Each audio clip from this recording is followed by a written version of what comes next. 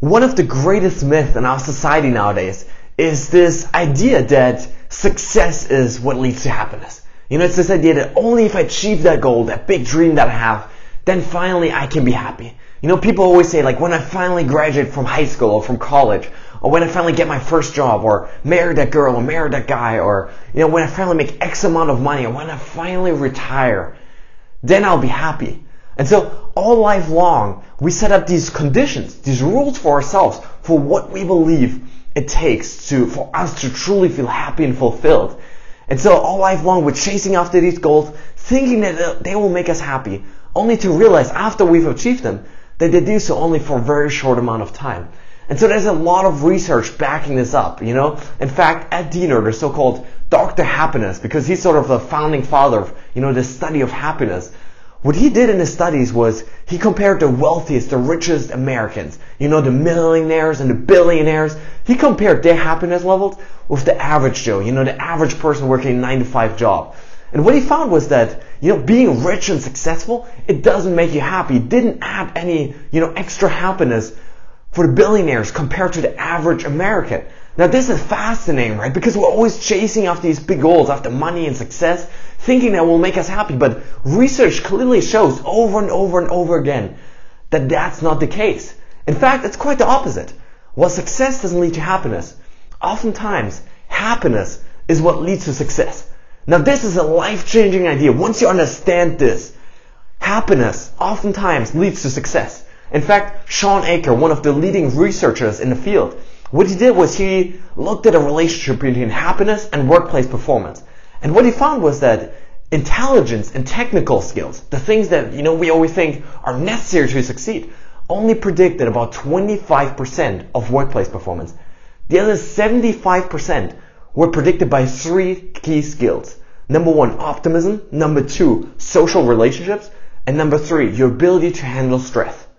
75% of people's work performance weren't determined by, how smart they were, by how, technically skilled they were, by how much they learned in college, but rather by those intangibles, by the mindset, right? By their ability to stay optimistic, to continually focusing on positive instead of, getting in a negative mood. Their ability to connect with other people, to build deep and positive and meaningful relationships. And lastly, their ability to handle stress well, to see problems as challenges and opportunities.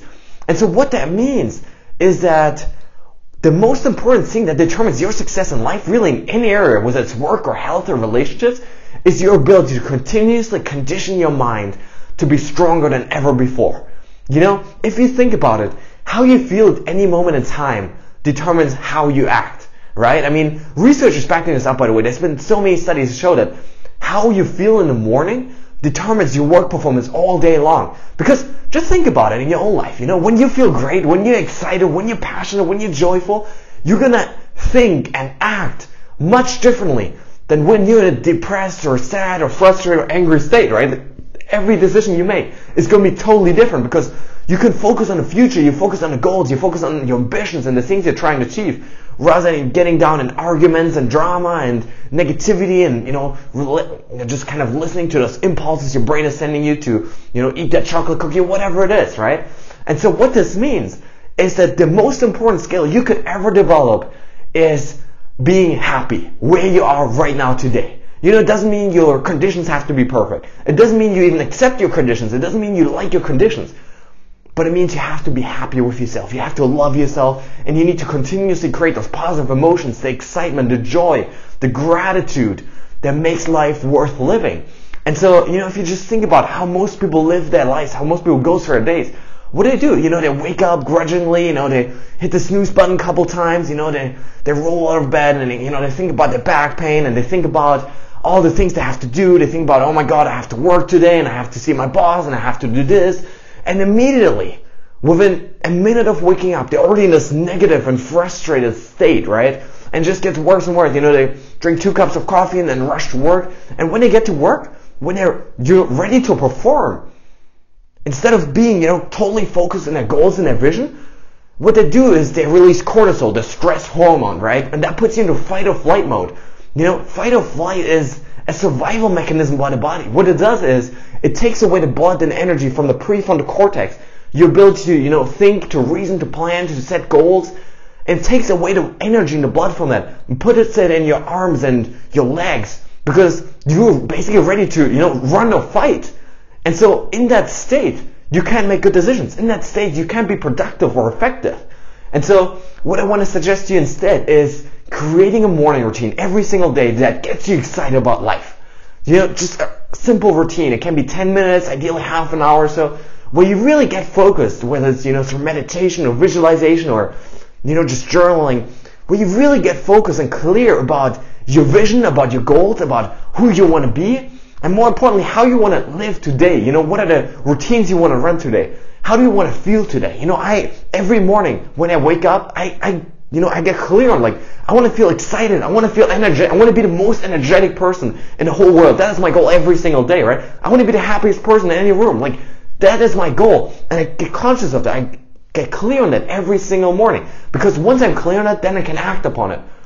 But I can, instead of focusing on the negative, instead of focusing on, oh my God, I have to get up and so early, it's 5 a.m. Instead of focusing on that, I focus on my visions. I focus on my goals. I visualize how amazing it will feel to achieve my goals. And so by doing that every single morning, you will be able to condition your mind over time to focus on the positive, to focus on your goals, to achieve the things that you want to achieve. And so all day long, you're going to feel happier. And when you feel happier, you make better decisions. When you make better decisions, you take better actions. And when you take better actions, all results in your life will improve. And so guys, I really hope you enjoyed this video. I really hope to inspire you to set up an empowering morning routine, one that truly excites you and nourishes your mind and your body every single day, because only in a peak state, mentally, physically, emotionally, can you live the life of your dreams.